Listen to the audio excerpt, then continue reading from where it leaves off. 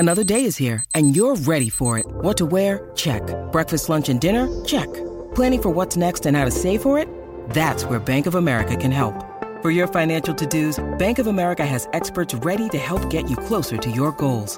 Get started at one of our local financial centers or 24/7 in our mobile banking app. Find a location near you at bankofamerica.com/talktous. What would you like the power to do? Mobile banking requires downloading the app and is only available for select devices. Message and data rates may apply. Bank of America NA, member FDIC. Hi, I'm going to whisper some things to you now about Crunch chocolate bars. Because apparently this whispering thing is a thing that makes you feel things. It's saying something crunchy is coming in the candy wrapper language. Imagine your tongue hiking up those crispy, rocky ridges. Now, drum roll, please. Wow, that's good. Crunchy, munchy chocolate doesn't whisper. Turn up the fun with Crunch. As always, should you or any member of your team be caught or killed, the Secretary will disavow any knowledge of your actions. This message will self-destruct in 5 seconds. Good luck, Ethan. Hello, and welcome to episode 347 of the Filmmakers Podcast. This is a podcast where we talk filmmaking, from indie film to studio films, high-end TV, and everything in between. How to get them made, how to make them, and how to try not to royally F them up. In our very, very humble opinion. Because on today's show, it's a very, very special show. We have the director, the writer, the superstar himself, Christopher McQuarrie. Ladies and gentlemen, he's on this week's Filmmakers Podcast. This isn't a joke. This was Mission Possible. This is one of the most exciting guests we've had. It really is. He's really up there. Some of his credits include... Let's read off his writer credits first. He wrote Public Access, The Usual Suspects, which he won an Oscar for. Rightly so. Indeed. Valkyrie, The Tourist, The Mummy, Jack the Giant Slayer, Edge of Tomorrow, and his directing credits include Way of the Gun, a lot of people's favourite, that one. Jack Reacher, Mission Impossible Rogue Nation, Mission Impossible Fallout, Mission Impossible Dead Reckoning Part 1, and Mission Impossible Dead Reckoning Part 2, which we can't talk about that until 2025. But we're here to talk about Mission Impossible Dead Reckoning Part 1. Did we mention Top Gun Maverick? I feel like we should definitely mention that one. We should, because he also wrote and produced that as well. What a legend this man is. I know. I'm Giles Alderson. He is. And you are? Dom Lenoir. And Dom Lenoir is a writer, director, and a producer. He's made 3 feature films as a director, including Winter Ridge, which won 16 awards and starred Hannah Waddingham. He produced over 10 features now, including, very recently, When the Screaming Starts, I Love My Mum, and The Unreason. And this is Giles Alderson. Oh, hello.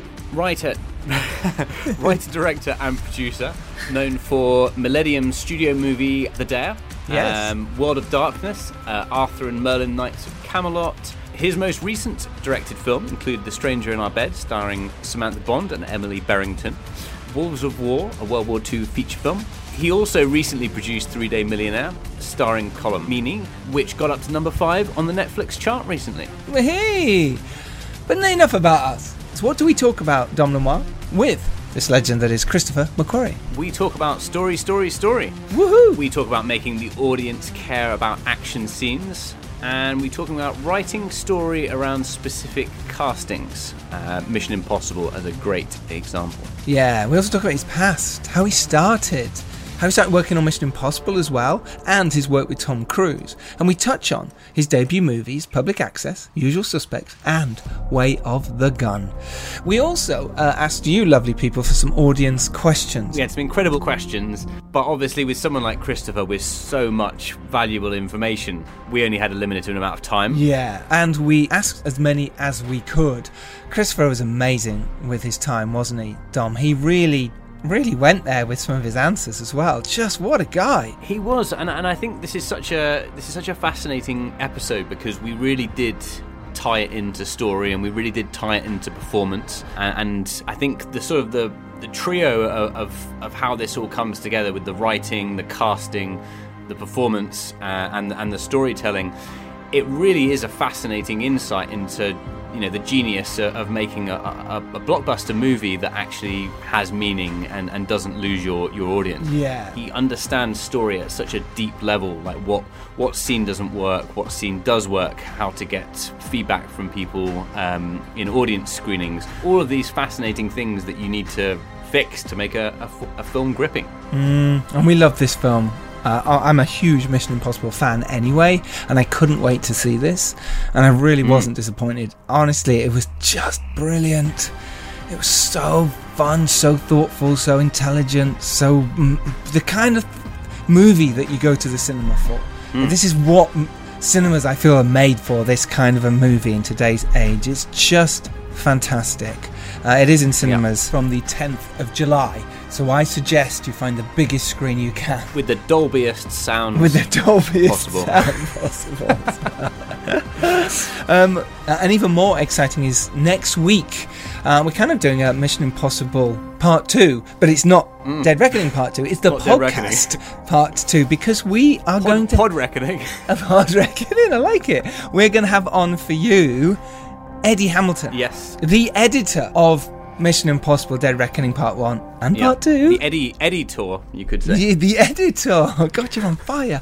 There's going to be also 2 other guests. Absolutely outrageous guests, which we're not going to tell you yet, but we're not going to tell them. You will be very, very excited when you see.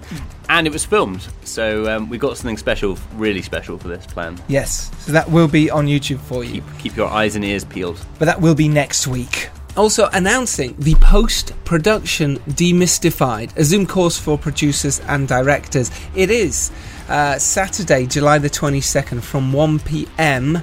UK time onwards. We have teamed up with the Cutting Room to offer a comprehensive walkthrough of the entire post-production process. More info to that is in the show notes. So thank you so much for listening. I hope you get from this as much as we did.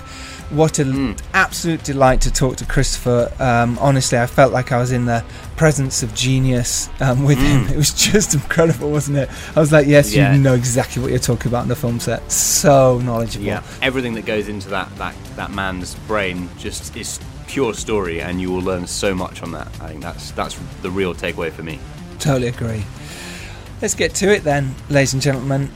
This is, I love saying this is the director of Mission Impossible Dead Reckoning Part 1, Christopher McQuarrie.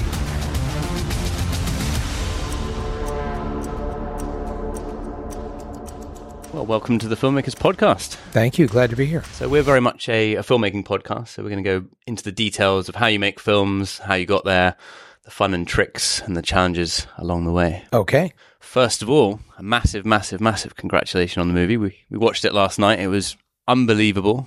Thank you. I have no perspective, so I'm just relieved to hear that. Because we literally were blown away, weren't we? Sitting there in the cinema going, wow. I'm a big fan anyway of the series. Always loved them and I always look forward to them like James Bond. I've always been like, I can't wait for the next mission. Your last movie was fantastic. And then going into this one, we were like, okay, what's going to happen now? What are we going to see from these characters? Is that something that you look for when you're starting out with finding the story? How do you weave in what could work for you, when you're trying to think of the next mission? The biggest thing is always character, the character journey. I will always hear Tom going all the way back to the first time I worked on Mission was Ghost Protocol. Mm-hmm. He's always looking for ways, the word he uses is to be hooked in to the character, to be invested in the character. And these movies, because they're about big global stakes and world-threatening plots, that creates a lot of obstacles for being hooked into the character. It's not enough to have the character needing to save the world. It's pretty obvious, and it's actually an abstract notion. The idea of millions of lives at stake, those are lives you don't really see on screen, and it all tends to become abstract. So how do we get the audience invested in the character, feeling affinity and feeling empathy for that character as quickly as you can, and then maintaining that and turning up the pressure on that throughout the story. In this, Tom is all about saving the people around him, and we care as much about them as he does. Yeah. Well, it's about placing him in a position where he has to choose between his duty, which is saving the world, and his personal relationships, keeping his friends alive. And we've pushed that a little bit further with each and every one, and then especially here in Dead Reckoning Part 1.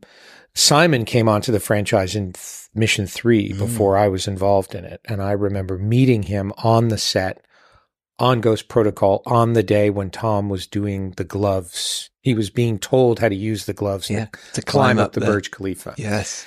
And I had just landed and was brought to set and looked through the door of a hotel room, and there was Brad Bird and Tom Cruise and Simon Pegg. This was my first moment on Mission Impossible. And Tom saw me in the hallway and he said, come here, McHugh, come in here. And he's got the gloves on, and he said, we're trying to explain these gloves. The explanation's too complicated. It's too wordy. And we need a simple way of expressing how the gloves work. And I said, well, how about blue is glue and red is dead? And Simon Pegg and Brad Bird were looking at me going, who is this guy? Like, where did he come from? Plucked off the street. Yeah. Literally. And Tom was like, guys, this is McHugh. We worked together on Valkyrie, and he's going to be rewriting the movie. And everybody was and I looked like they were all looking at me like I had snakes coming out of my ears. I bet. And Ghost Protocol was 10 weeks into a 17-week shoot when I was parachuted in. And they'd shot all the big exterior stuff. And they'd done the whole climbing up the Burj, but they hadn't done what I call the reasons portion of it. And the reasons are the thing that we contend with most in on set, in phone booths, in cars. You squeeze them into smaller and smaller sets because a lot of times the reasons need fine tuning. You can reshoot and alter the reasons. You can't reshoot. You can't go back to the Burj and shoot him on the side of the building, at least not easily. So I had come in and was looking at the reasons for the story as an outsider who was not immersed in the movie and had a different perspective on it, and said, okay, we got to rewrite all of these things that you haven't shot yet, and you have to reshoot specific things that you have shot, but only because, and I could only do that because the sets still existed. Right. And that led to my first conversation with Simon Pegg. And I ended up in a trailer with Simon Pegg, Jeremy Renner, and Paula Patton, and was explaining to them how everything they had been shooting for the last 10 weeks was no longer the story they were shooting. What a great intro. So popular guy. Oh my God. And they were, and now they're looking at me like I'm a lawyer who's come in to repossess their car and evict them from their home. And Jeremy and Paula were completely thrown, because suddenly Jeremy Renner's backstory got tossed out. And Paula Patton's story was changing right before her eyes. And Simon was losing this mass gag that was the big mass gag in the third act of the movie. And because I had the perspective of not having worked on the film, I could see that the mass gag cost $15 million. Because of all of the complications associated with getting one to that mass gag. That was a big learning experience for later missions, because you get tunnel vision. You get caught up in things you think you have to do, and you forget how you got there. And so to have moments of clarity in real time while you're making your own movie and say, do I really need this? Why am I? And as soon as I say, we have to do this, I ask myself, why? Why do you have to do it? Do you have to do that because of a rule of cinema, or do you have to do that because of a rule you made up? You wrote that rule. You can unwrite it. And Paula left. Jeremy left. They were. I don't want to say they were satisfied, but they were accepting of their fates. And Simon was really struggling with this mass gag thing. And I said, why is the mass gag important? Why does it matter to you? And he said, because I don't want to just be the computer guy. And I see if this is the one thing I had to do in the movie that wasn't just being the computer guy.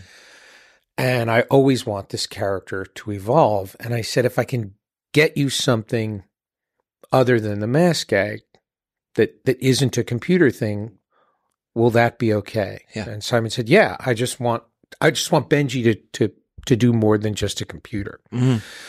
So that became a series of negotiations whereby I presented the end of the movie to the studio, who were very reluctant to make changes this late. They were just panicked because we were seriously altering the movie.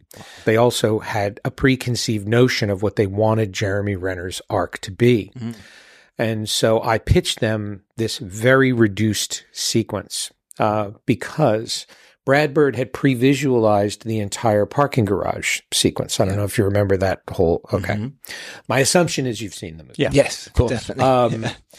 So if I sound presumptuous, that's why. So the parking garage sequence had been pre-visualized within an inch of its life. Brad's an animator, and he had totally figured out that sequence. There was then this sequence on the page with the rest of the team, which could in no way, shape, or form be integrated with this parking garage scene. And a lot of the script was written like that. There were fantastic ideas, but there was no way to edit them together. There was no way to interlace them. The upstairs-downstairs sequence was the same way. There was a great scene upstairs and a great scene downstairs, but you couldn't actually realistically intercut them. And what you had to do with that scene is write it in real time. You had to actually edit it on the page.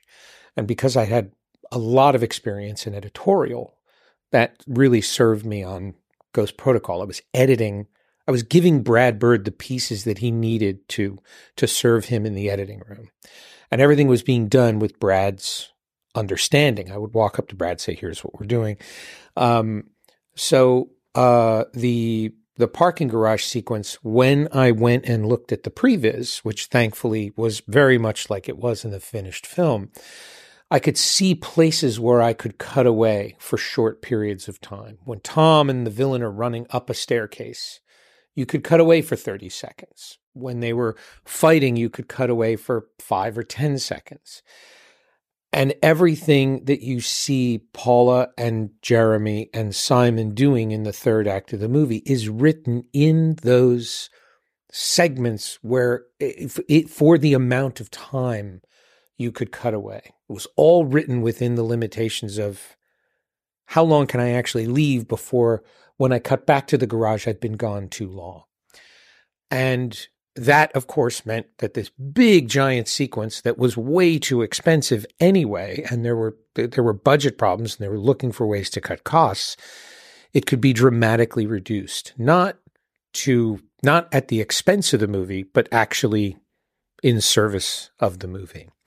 Wow. And I pitched this idea, and the studio was naturally excited about the idea because it was saving a lot of money. And once I got them on board with the idea, and in the pitch that I gave them, Jeremy Renner kills the other villain, the number 2 guy, with whom he is fighting throughout that sequence. And the studio loved it. They were very excited. And I got to the end of it, and I said, there's one more idea which I think takes it a step beyond. And that is this idea that Benji actually kills the villain and saves Jeremy. And of course, there was immediate resistance to that idea. But and that's why I didn't pitch it right away. I saved the idea that I knew they would reject. I got them over the finish line with the rest of the sequence, and then said, okay, but here's why. And I knew there was one person in the room who loved father-son stories. And rather than try to convince the whole room, I did a 12 Angry Men. I focused on this one person and pitched this as a father-son story. It was about how Simon's character goes from being this guy from behind the curtain and comes out and becomes this agent and saves this. I pitched all the brotherhood and friendship of it. And it convinced, I knew it would convince this one person because it was their kind of movie. And they just one by one kind of talked each other into it. That's the diplomacy part of writing. And as opposed to what I used to do, which was the bull in a china shop, passionately arguing for what I believed it had to be. That's an example of how these things evolve. And now we write the movies that way. We give ourselves the out, and we're constantly questioning it. And now Tom will come to me with a big idea, or sometimes a small idea. Come to me with a small idea happening in the midst of a big sequence. And because I think of things in terms of the rules you're creating for yourself and the rules that you cannot uncreate, I will come to Tom and say, this moment costs this much money, and it takes this many days, and it's this much resource. How much do you want this moment? And we will evaluate that and say, yeah, that's actually worth it. That's actually, in terms of what the audience is getting from it, that's a big value. It's a big moment, and it's a big feeling. It's worth the investment. And sometimes we'll look at it and just say, God, that's a lot for a little. And is there another way we can get that same feeling but reduce those?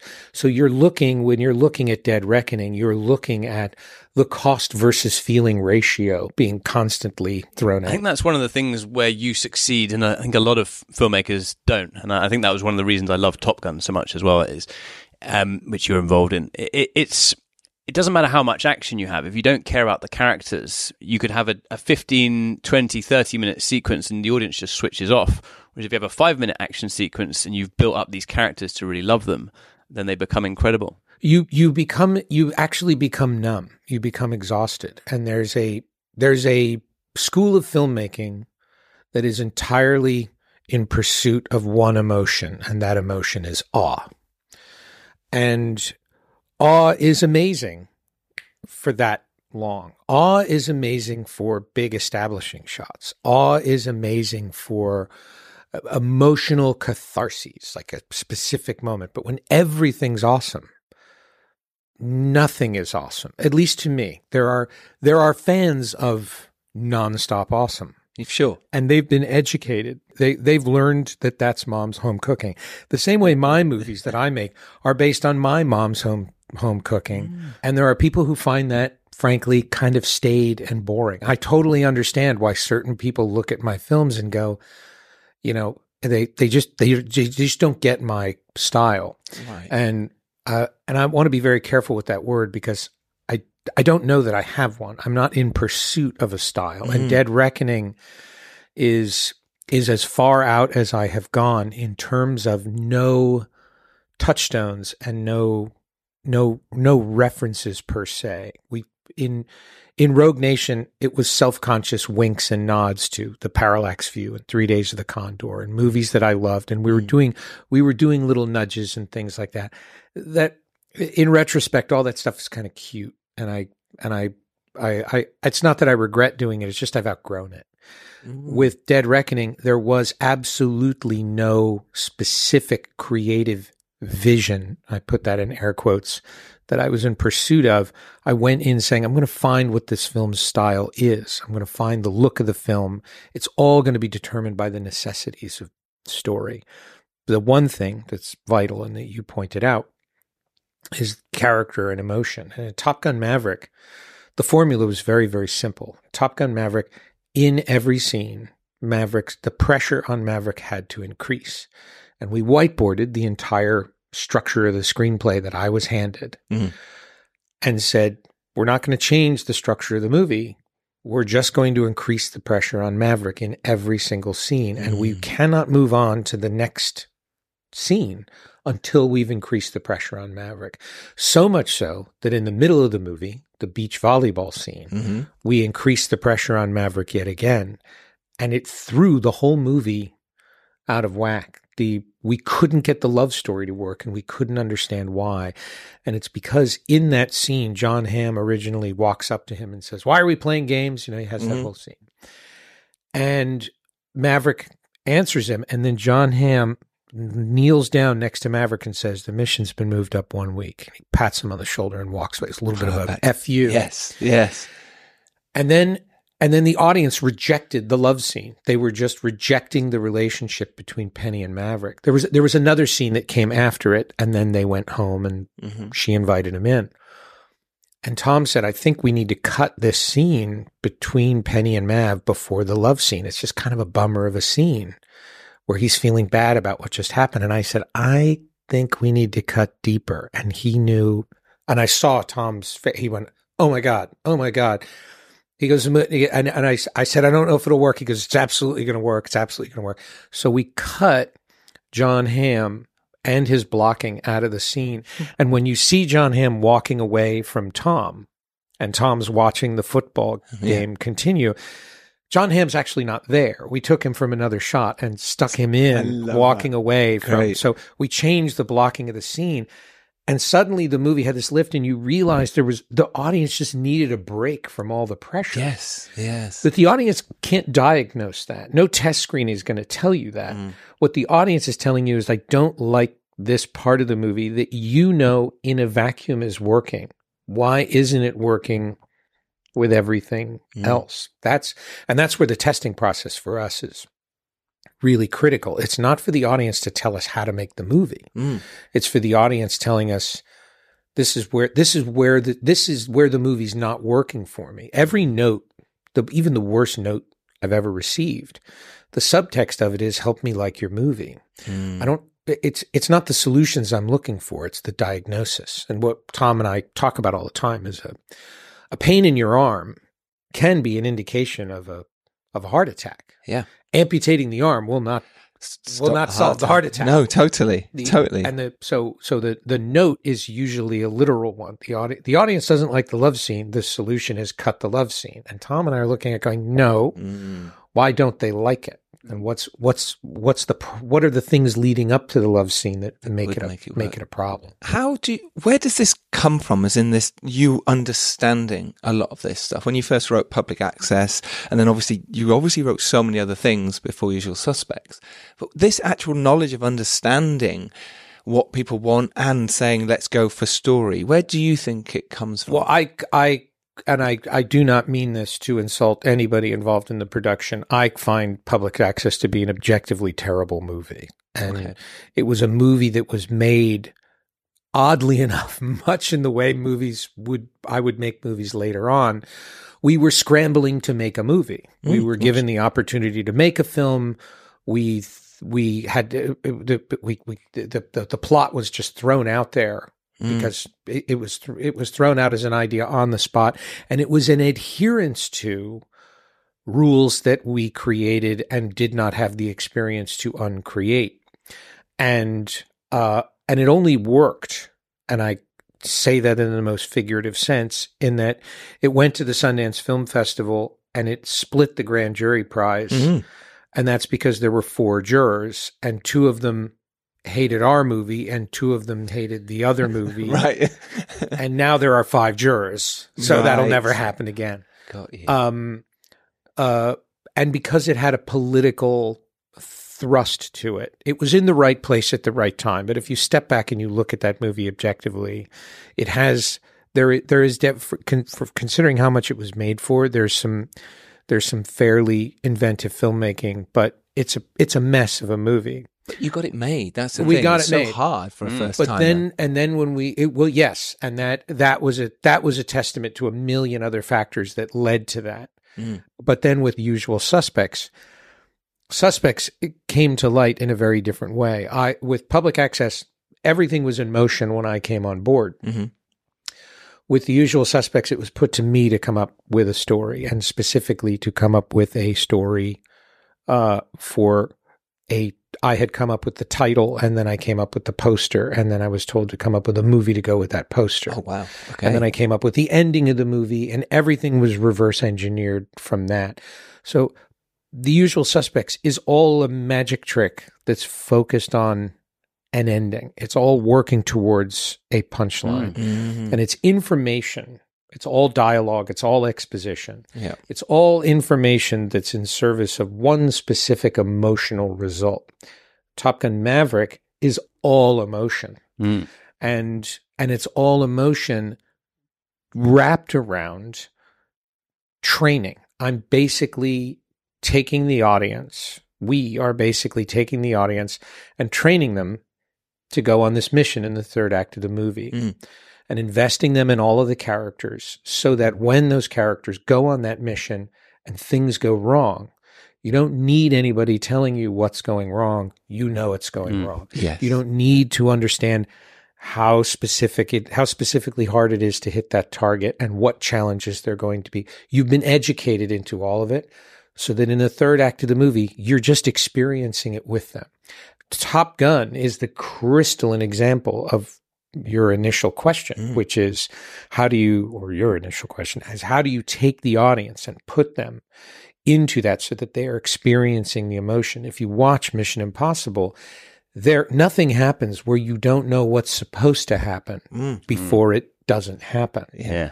The team is always planning and plotting and scheming, and that's what all those flash forwards are for. It's all to create a sense of here's what's got to happen. And if any one of these things doesn't happen, everything's going to go wrong. Everything that's supposed to happen allows you to go, oh, this is not, you're now in the experience with Ethan. So how do you work in, because obviously you have a really good grasp on story and characters. How do you then create a freshness? Do you do rehearsals with the actors, or do you kind of like to throw them into it? Like how does that work with you? You cast Haley Atwell, you cast Esai Morales, you cast Shea Wiggum, Greg Tarzan Davis. You throw in new and interesting and compelling characters who disrupt that stasis with these characters with whom you are familiar. You have a familiarity and an affinity. Assuming you have seen previous missions, we don't assume, which you should have done. We don't. Yeah, we don't ask you to, and that's a critical thing about Top Gun as well. We don't ask you to remember the first Top Gun. We don't assume you have seen it. We don't take your appreciation for that movie for granted. We don't assume you're a fan. Fan service and fandom is poison. It is deadly. It's great when applied like a very, very, very strong spice, very judiciously. If you happen to have seen the other movies, great. Yeah. I don't count on it because what happens, the danger of that is I'm asking you to leave the narrative and remember another narrative and come back. Two things are certain to happen. One, if you know the movies, you've still left the narrative, and I have to spend precious energy bringing you back. Yes. I'm trying to immerse you in a story so that you're not aware the story is happening until it's over. Or you didn't see that other movie, and you're suddenly aware that everybody around you knows something you don't. And in either case, you've disrupted the narrative, you've broken the chain, and you do so at your peril. You can do that. That's fine. Just know that when you do that, you've broken a stream of consciousness that you've created from the very first frame of the movie, which is unavoidable, but you're always going to have some disruption. I would say Maverick was as successful as it did because the disruptions to that chain are very, very, very minor, and you're almost instantly swept back into the narrative. You put that movie on, you watch it, and you're along for the ride, and you don't have to think about what's happening. It's not to say that I don't want you thinking. I just want you thinking about the movie after. I don't want you working to watch the movie. And you can feel that when you're watching certain films. You can feel the filmmaker's intention. You understand what they want you to feel. But you're not necessarily feeling it as much as you are putting it together in your head. You are, in certain instances, giving them a pass. I see. And saying, this is a little bit incoherent, but I kind of knew what they meant. I find that, I find that to be a failure of imagination on my part. If I do that, if I'm at a place where I'm bullshitting my way through the action, it's a crime. I'm asking you to do the work and pay for the experience of doing it. Right. So that's what you're feeling when you're watching these movies. It's just we're working that much harder to remove you from the effort of watching the movie. And the only effort I want you feeling is reminding yourself to breathe. This film does it brilliantly. Like, it didn't let up. It just kept going in this wonderful way. And those moments when you did get the information, you were like, I need to know this information. I need to listen hard because I might miss something. And that's genius. It's really skillful filmmaking. I suppose it's true. After Public Access, obviously, there was obviously other bits and pieces you'd written in between, but then The Way of the Gun happened. Maybe talk really briefly about that and how that's influenced your work now as a director. Yeah, so The Way of the Gun was a film I didn't want to make. I wanted to make anything but another crime film. Right. And I was met with constant, after winning the award for the Oscar for The Usual Suspects, I thought, now, I was in the Coppola seat. Coppola won the Oscar for writing Patton. That's right. And he went on to be Coppola, and I thought, oh, now I can parlay this into... And I was being summarily rejected everywhere I went. Nobody, and I admittedly was way too ambitious in what I was trying to do. I didn't know enough. I didn't understand how to build slowly. The guy you want to look at is Rian Johnson. There's a guy who just understood how to methodically build his career and push himself further and further. Matt Reeves is another guy, just very methodically built his career, pushed himself further and further. Don't emulate my stupidity. Emulate their very smart, very, very rational, frugal filmmaking. They're also not indulgent. As big and as ambitious as they get, they're not indulgent filmmakers. Nolan, another one. Chris Nolan, probably the crystalline example of a guy who went from Following to Memento to Insomnia. You watched him just kind of slowly spreading his wings, and he's always very conscious of the cost of his film, who his films are for. He's already marketing the movies. He's making the movies. Very, very smart about how the industry works and how to control all that stuff. I did not spend the first 20 years of my career doing those things. And that's why the second half of my career is the way that it is. And The Way of the Gun was an opportunity to make a movie that I didn't want to make. And I made it with both middle fingers extended. I made a film that was an attack on what I thought were the tropes of that genre. It ends up being a movie that is compared to Tarantino, while all I was doing was trying to tear down what that had become. And it also was a very deliberately opaque movie. I wanted to make a movie for smart people. Yep. Who like dissecting movies the way that I did. And I made a movie that forced you to have to do that. And you see in the reaction the hostility that came not just at the movie, but at me personally. That when you bring people into a world and then ask them to do that much work, they reject the movie, and they actually feel a contempt for the movie as they did for that film. It's not to say that you can't be ambiguous. The more ambiguous you are, the more work you're asking the audience to do, the more work you ask them to do, the more frustrated they become with the film. And there is a level of frustration wherein they will attack. So how do you find that balance? I mean, looking at those kind of examples, like The Usual Suspects, or any film where you're revealing nuggets of information, you've got to sort of be on side with the detective. Like, how do you find that balance of them keeping the audience not knowing what's going to happen, but also avoiding what you're talking about with the shortfall? When I came to working with Tom, he really crystallized it. He said, confusion leads to boredom. And boredom leads to frustration. And he just sees it. For him, it's all a mathematical formula that is in no way, shape, or form formulaic. For him, it's all emotional.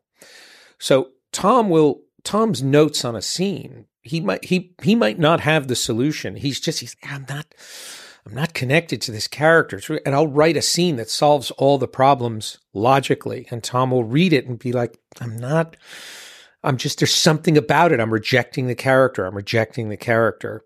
And it forces, but now when he gives me a filter to reevaluate the scene, he'll give me a note. If you give me a note, if you watch the movie and said, if you watch Dead Reckoning and say, I just read someone's comment on the film about how the dialogue, they had a note about the dialogue. It was very critical note about the dialogue. I'm going to watch the film again tonight with the crew, and I'm going to watch it through that filter. Okay. I'm going to say, why did the person interpret the film that way?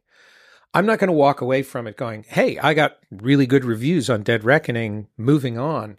I look at all the criticisms of that movie and don't take them personally. I reevaluate the movie that way to say, okay, why are they looking at it that way? Is it something I can fix? Is it something I need to fix? Is it just their taste versus my taste? Or, oh, I see their point there. That's all Tom and I do. We are as critical of our own work as anyone on earth could be. The first thing he says to me every time we finish a movie and the credits roll, he turns to me and says, we can do better. Mm-hmm.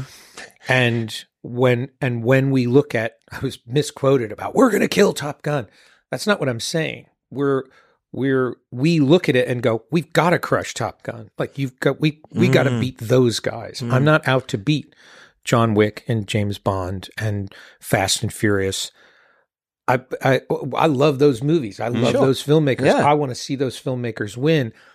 And I don't do what they do and they don't do what I do. I can't have 20-minute extended gunfights in Mission Impossible. I can't make an R-rated Mission Impossible. And so I look at that and I was like, that's great. And that's always there for me to enjoy.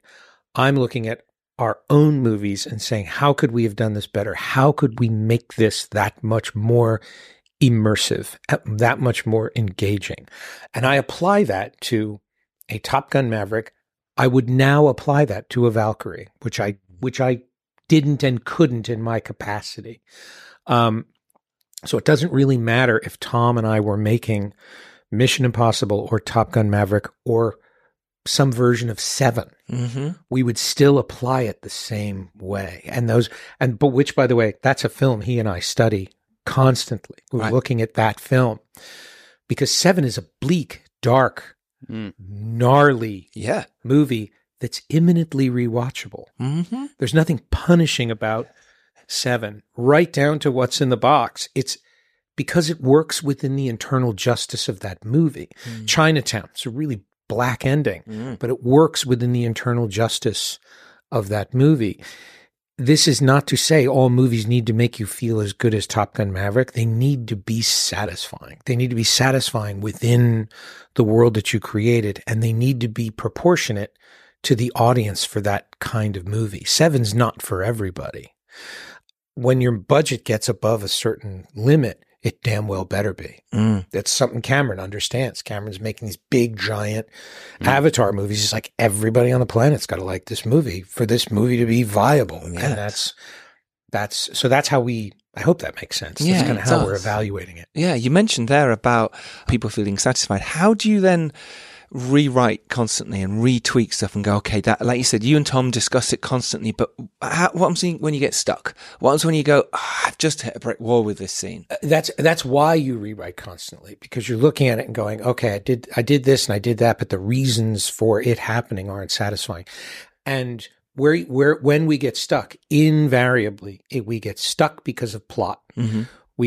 And no one doesn't get stuck. No one doesn't, with the pressure of production and budget and schedule, and we do it all the time. And there are moments when Tom and I will look at each other and go, we've made a lot of movies. How could we have been this dumb? Like, how could we have made that mistake? And we've made this mistake before. How did we make it again? You're in the midst of all the pressure and everything that's going on. You convince yourself that certain things are having an effect that they're not. We're better at it now than we were. And we're constantly stepping back from things and looking at it and saying, forget what I wanted the audience to feel. What did I actually communicate? What does this frame actually say? Where is the eye actually going? And I've learned to look at things with wide angle vision. And I've learned to look at things with not a critical eye, but as close to an objective eye as I can get. And as a result, and that's another reason why test audiences don't scare me. I sit behind the focus group and I listen to them roast my movie. Wow. There's no emotional pain to that anymore. There is that, that's the effect I created. That's what I might not agree with you. I might not I might decide that's not worth fixing, but at least I know going in, and I'm not surprised. So there are going to be criticisms for this movie. They're not going to surprise me. When you need mealtime inspiration, it's worth shopping Kroger, where you'll find over 30,000 mouth-watering choices that excite your inner foodie. And no matter what tasty choice you make, you'll enjoy our everyday low prices, plus extra ways to save, like digital coupons worth over $600 each week. You can also save up to $1 off per gallon at the pump with fuel points. More savings and more inspiring flavors make shopping Kroger worth it every time. Kroger, fresh for everyone. Fuel restrictions apply. eBay Motors is here for the ride. With over 122 million parts, you can make sure your number one ride or die stays running smoothly. Brake kits, LED headlights, bumpers, whatever your baby needs, eBay Motors has it. And with eBay Guaranteed Fit, it's guaranteed to fit your ride the first time, every time. Plus, at these prices, you're burning rubber, not cash. Keep your ride or die alive at ebaymotors.com. Eligible items only. Exclusions apply. What were some of the challenges in that department, maybe with plot or the story not working or scenes not working in Dead Reckoning, that you really had to sort of work maybe with the actors as you went along? Ilsa's motive throughout the movie, and there was a different scene originally. We reshot her whole scene where she explains her piece of the plot. Yes. Simply because our rule was don't give Ilsa plot. It was like, plot is like this, it's mundane, and it's really, really, it's just very, very hard. And we like the emotion between those characters. And I gave Ilsa a very different motive and a very different backstory. And the audience, quite rightly, sensed it. They rejected. It was too convenient. It was a coincidence. Right. And so our adherence to a rule led to a scene which the audience rejected, and quite literally was our collaborator in that, going, I don't buy that. I don't buy it. Their spidey sense was tingling, and they were like, it's too convenient. So there we were in doing what we believed was in service of the character, but it wasn't in service of the story, and story is king. Always. Always. And that's just Tom and I just constantly saying that all the time. And actors will come to us and say, hey, can I try this? And you could say, yeah, but that takes us off story. And it just becomes an attraction. Try it. Absolutely do it. And you never know what we'll discover. But if we don't go with it, here's why. And it becomes a very democratic process that way. The actors know they can create. They don't get a pride of authorship. There is no ego. And if 1 out of 10 things make it in the movie, it's like, you invented that. Palm Clementif doing the little heart on the glass. Oh, yeah. Right. That's Palm. Right. And Vanessa Kirby covering the phone when she's entering the code. That's Vanessa. And Henry Cerny rewrites every single line of dialogue just by adding words that are totally appropriate to the character. He added the word willingly to a sentence. Not one of our allies has willingly whispered one word of it to us. When you add the word willingly, you imply in that sentence, we're spying on everybody. Yes. And so of course you're like, well, not only is that perfect, it's good writing that makes me look good. Yes. It's on story. But then he does little things like designator, base note, lowercase, all one word. That's Henry. Right. He just added that to the scene. And because he's having a one-sided conversation, he could do that. Yeah. Those were all things that add flourishes and add character, and it adds texture that we love. There are other things where a deeper relationship between two characters, you're suddenly starting to think about things other than where we want the story to go. And we pair them back. Vanessa Kirby in the train sequence has left an entire movie in the editing room of just, I can imagine the absurd number of options that she gave us that were so amazing. There was such phenomenal performance, but you found yourself getting frustrated by the movie because it was taking away from the ticking clock, and you were getting less and less invested in the character. Yes. In that scene. Yes. You know the character I'm talking about. Yes. So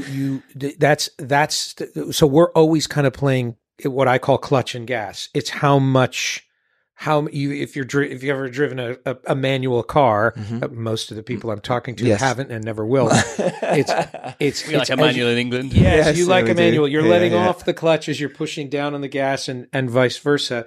You're always constantly kind of feeling that balance as you're doing it. And the actors all know you're free to give us options. You're free to experiment. You're free to. Vanessa Kirby will never give me the same line reading 2 times in a row. Wow. She'll always give me something sensational, and she's having an out-of-body experience. She looks at the monitor afterwards and watches her performance and says, she's so weird. Wow. She's looking at the widow as another person. Yeah. And specifically because of what Vanessa's doing in the third act, it will be years before people recognize how brilliant it is that she's doing what she's doing because of what's happening in the story. In the story, yes. That is a phenomenal performance.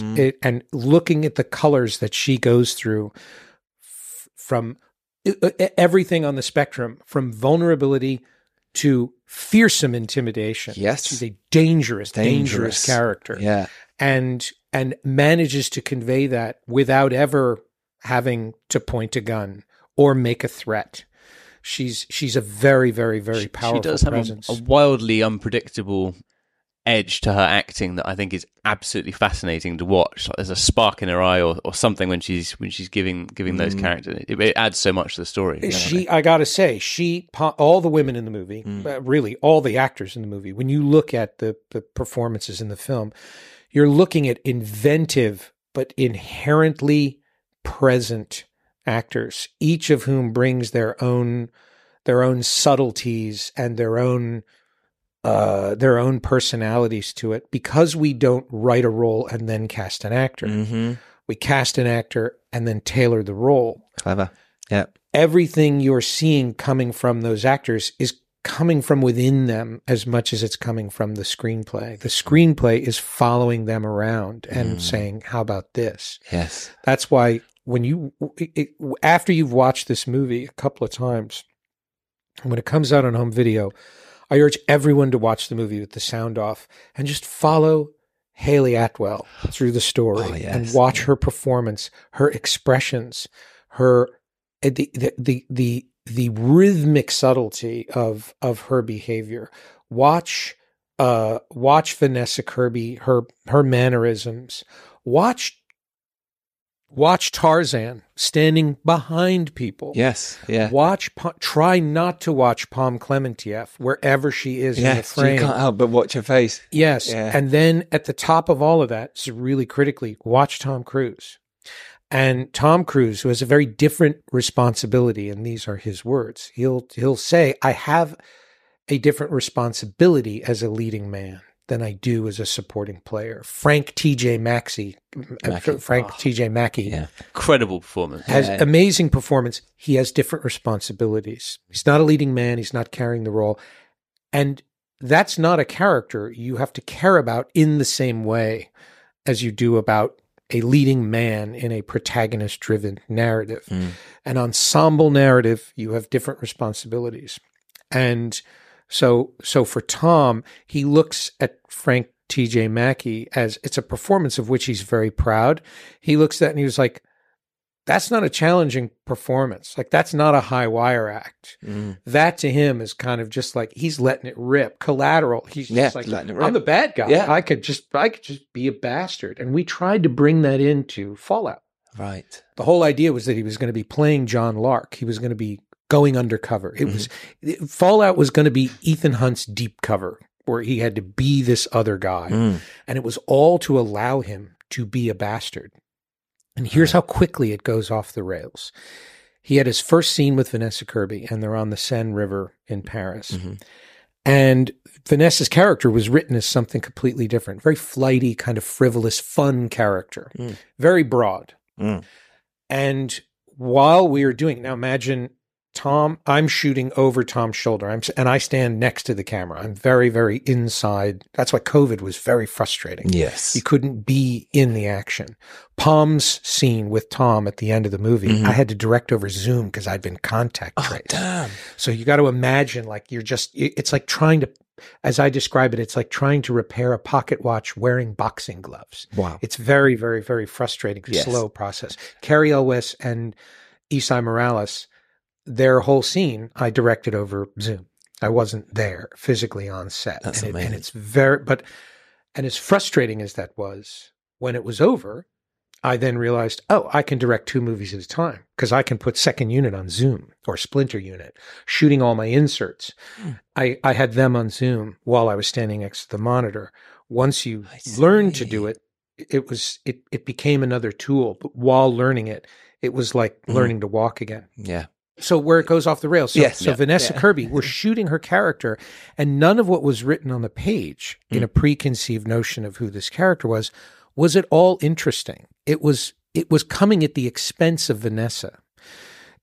She was a flighty, frivolous character, but you could see this actor had such innate power. And danger. Yeah. So Tom and I kept reaching for the danger of this character. The threat was in the plot. And we realized the threat is much more interesting when it's the character. And you watched as Vanessa settled in. And when she's saying, I want her, Larkin, you're going to bring her to me, you see her become this very intimidating character. Well, Vanessa was, her first day on mission, was prepared for the script and was suddenly turning into this other character, which is very destabilizing for a lot of actors. And we just kept saying, it's okay, just go with it, just go with it. We shot her entire side of the scene. Family, what can you do? And there's all this emotion and pathos, and there's a whole new reality of this character that didn't exist. And we came time to turn around. I looked at Tom and I said, well, this character's not going to take any shit from you. Mm-hmm. You can't be the guy that normally is. That's on the page. Yes. And Tom Cruise said, you're right, and threw it out. And in so doing, threw out the whole central concept of the movie, because what Vanessa was giving us was far more compelling than a contrivance of Tom playing undercover Ethan Hunt. And it is so compelling. Yes. And that is the pivot. That's the crystalline example of the pivot that we do 10 times a day. Tom's whole relationship with Haley, we were constantly on pivot. We were trying to find the dynamic between these two characters that was different from the dynamic with all the other women that are in the movie, and a dynamic that served Haley's it. And Haley has it. And we've been looking at Haley for 10 years. Yeah, I saw her in a play, right? Yeah, I saw her in the Pride. And yes. I had seen her in other things, and I'd had an eye on Haley, but it was when I saw her in this play that I realized, oh my God, they've just been sticking her in period gowns and kind of relying on her phenomenal cheekbones. And there is this whole other depth to this character.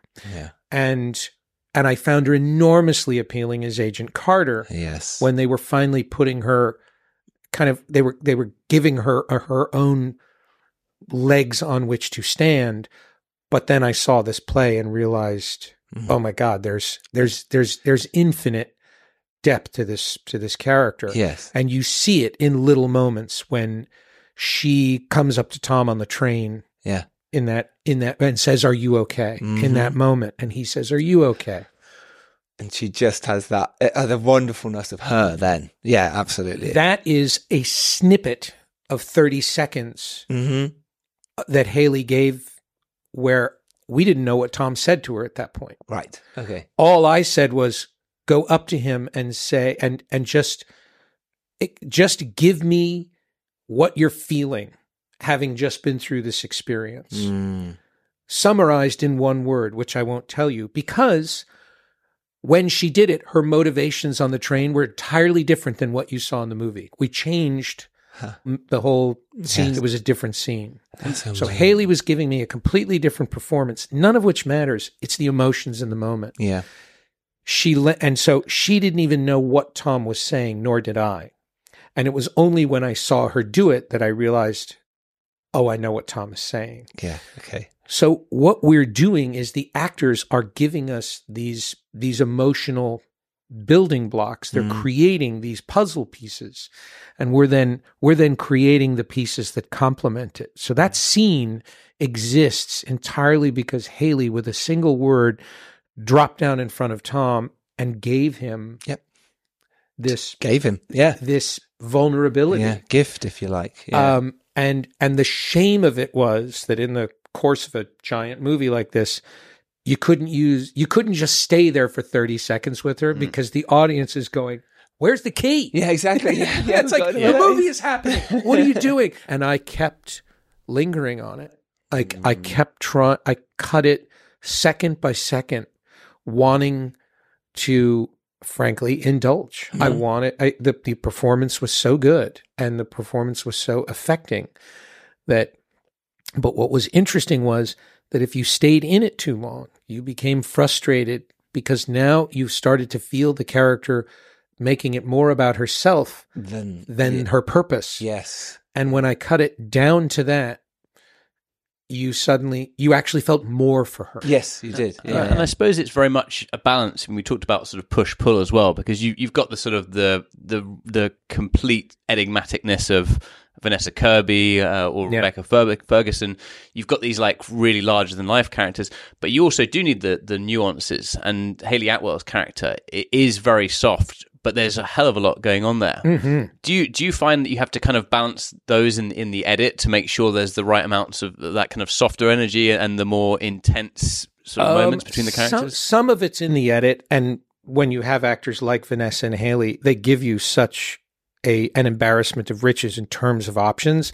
It's quite literally like turning it up and down. It's like mixing music. You just need a little more horns and a little less. And Tom is the same way. Tom will just give you option after option after option. And the actors have all Ving Rhames is amazing. Ving Rhames is just like, give me the line, I'll give it to you 5 times. And he just go bang, bang, bang, bang, bang.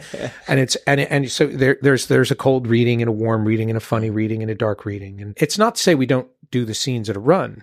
We just then understand, it's all in pursuit of affinity. It's all in pursuit of a dynamic. The scene with the guys together in the airport lounge, we shot that scene twice. First, we were really rushed when we shot it.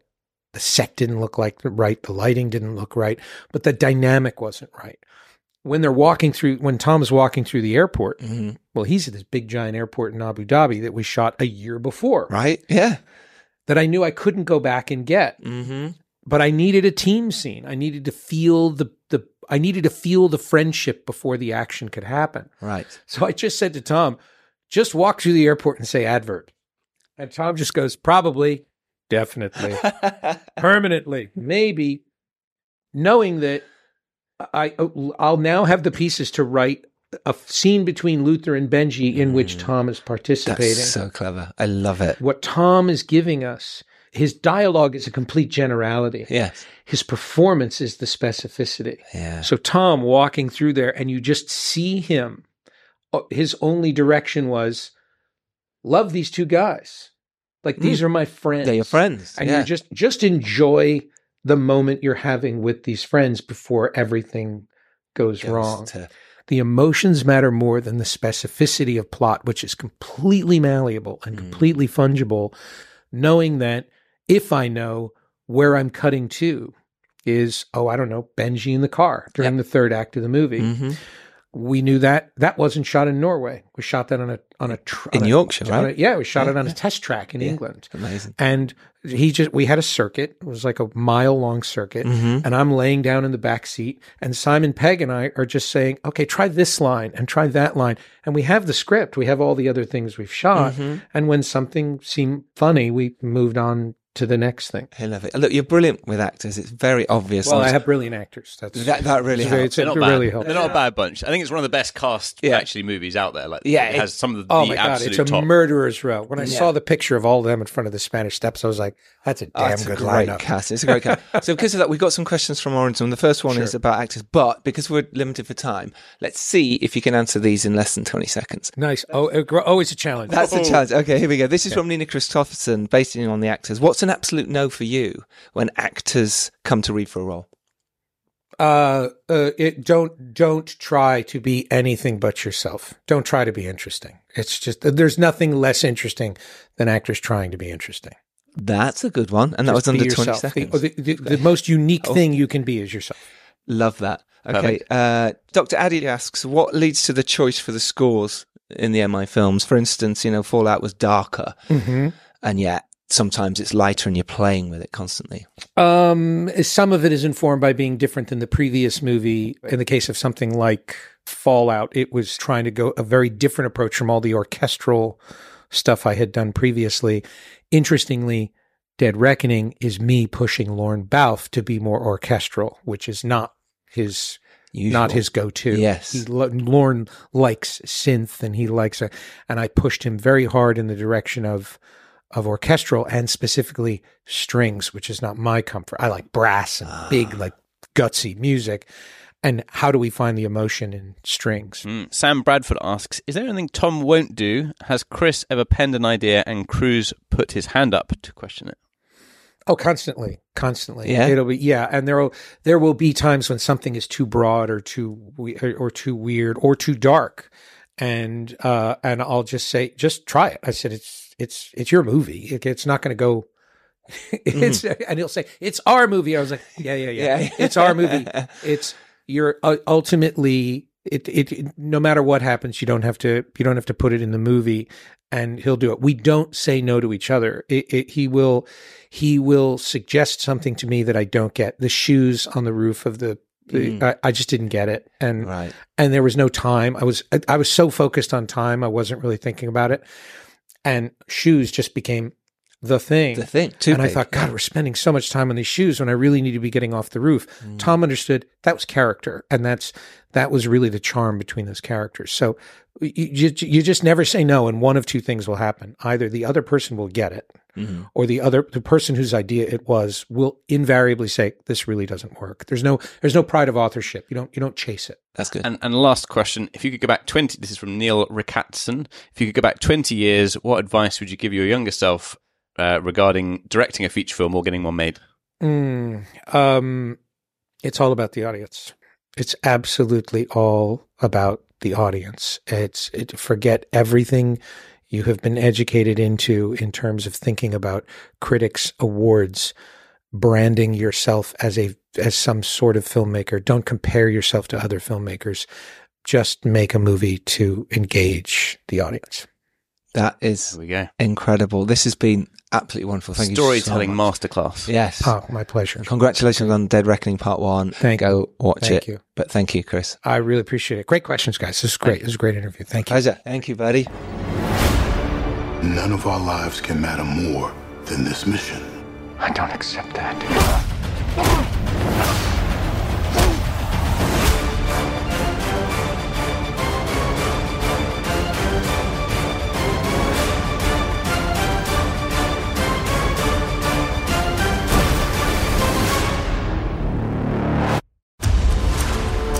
So there we have it. Oh my gosh, that was Christopher McQuarrie. Chris. I don't know what to call him. McHugh. I should call him McHugh. I feel like I'm his friend now. What a guy. I love that. I mean, I hope you got so much out of that. Wow. Cram-packed. I loved his history, talking about, how he got his film sort of made in the first place and learning from his mistakes. God, it was like the best hour I've spent in your life. In my life. Yeah, and it was also very exciting to cover Top Gun, which is definitely one of our absolute favourites from last year. Pretty good effort. Now, Mission Impossible: Dead Reckoning Part 1 is out in cinemas from the 10th of July. Like I said at the start, do go watch this in the cinema as soon as you can. It's just amazing. It'll blow you away. I loved it. But go out there, right, and make your films. This is what this podcast is about, is to try and help you do that. And if Christopher hasn't inspired you in any way, then you shouldn't be in this business. Nothing's going to inspire you.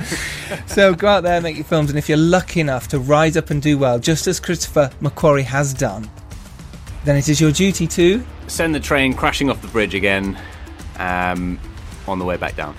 There you go. I really hope that train is okay, though, because other people need to use it. So that's the metaphor behind it. Yeah. You'll get that reference when you see the film as well. Yes. Yeah. If you watched the film already, then hopefully you got that reference. And if not, just take a helicopter. But just send it back down because I need a lift. Need to get out of this loop we're in of elevator madness. Right, okay, take care everyone. We'll see you next Tuesday for a very special Eddie Hamilton Mission Impossible Dead Reckoning Part 1 chat. Plus secret guests. Secret guests. I mean, it's not secret to them. They know. They know. I hope they do. I mean, we know. We know. We filmed it. We're with them. Until then, until that very wonderful time of next Tuesday, take care everyone. Thank you, Dom. Thanks, Giles. Bye, everyone. Bye.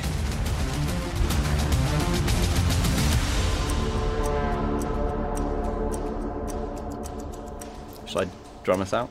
Yeah, drum us out. Go on.